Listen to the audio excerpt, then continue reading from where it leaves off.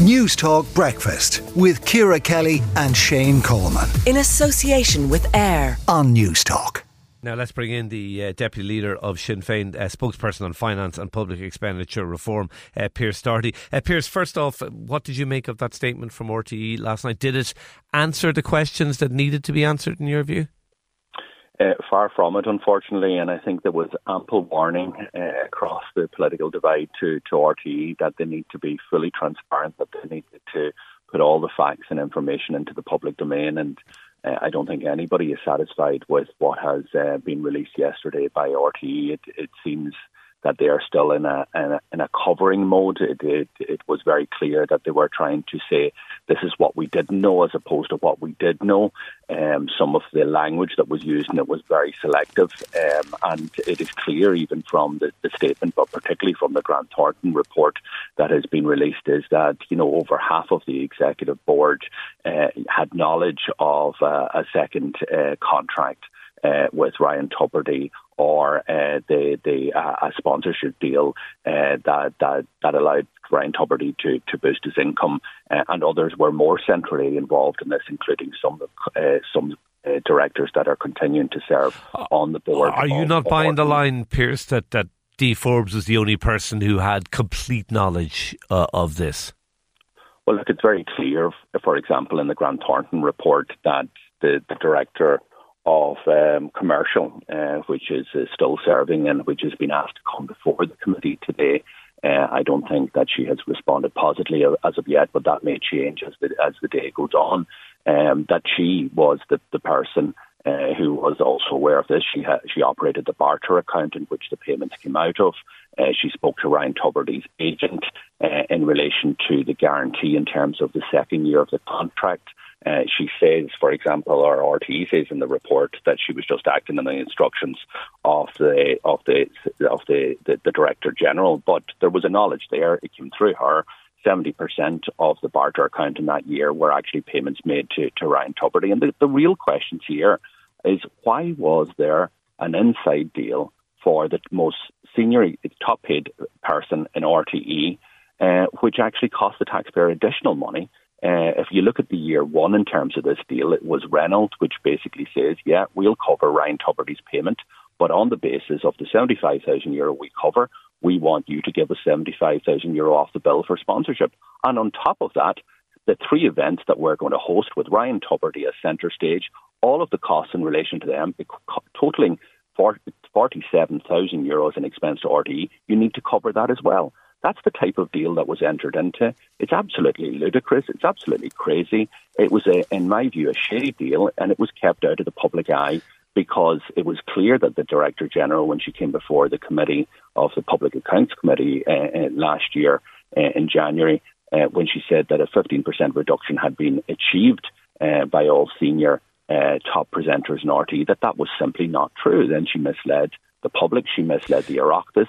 Are you disappointed then? She wasn't the only person that knew about this. Are you disappointed then that Dee Forbes is not going to appear before the various committees this week?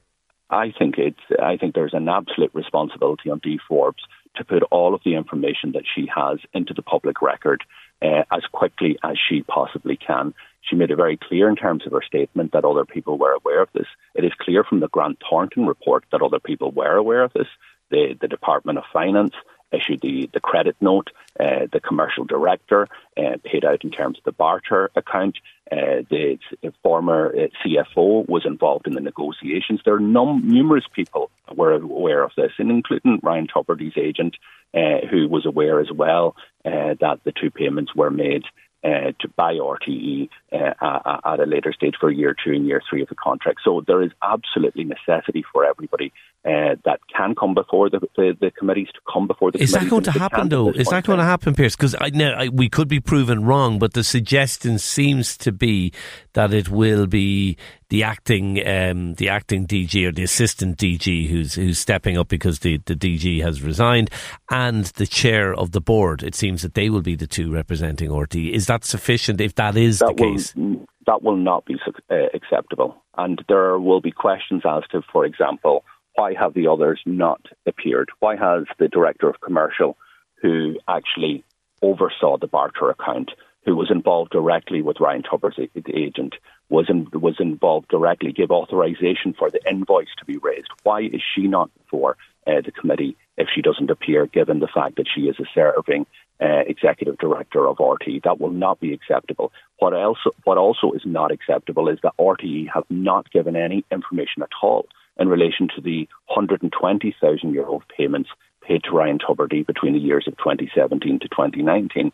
They themselves uncovered this last week, but yet they're not providing any information in relation to this. This is completely unacceptable. It is public money. It is licence fees money. And and I heard your comments earlier, Shane, and that's fine. But I think the tone has been set on this by actually the staff of RTE, the 200 people that took to protest yesterday, who are absolutely so angry. People who have seen their own wages either being suppressed or cut over the last number of years, staff who can't continue in terms of their duties because they're being told by the top brass in RTE that the money isn't there. But the money was there. If you're the top paid person in RTE, the money was there through a guarantee, through a shady deal that was kept out of the public eye. And it is absolutely disgusting what we are learning from RTE in terms of how this has happened, how those at the top were being protected during a time of cuts, during a time of austerity, yet people on ordinary pay and low pay in RTE, on people in indefinite contracts or contracts of indefinite duration or bogus self-employed contracts were actually treated. So it's not acceptable for RTE's top brass to try and ride this out or to drip through the information. They need to come before the committees, and all information needs to be put into the public domain so we can have accountability. Pearse Doherty, Deputy Leader of Sinn Féin, Spokesperson on Finance and Public Expenditure and Reform. Thank you for talking to News Talk Breakfast this morning. News Talk Breakfast with Ciara Kelly and Shane Coleman. In association with AIR. Weekday mornings at 7 on News Talk.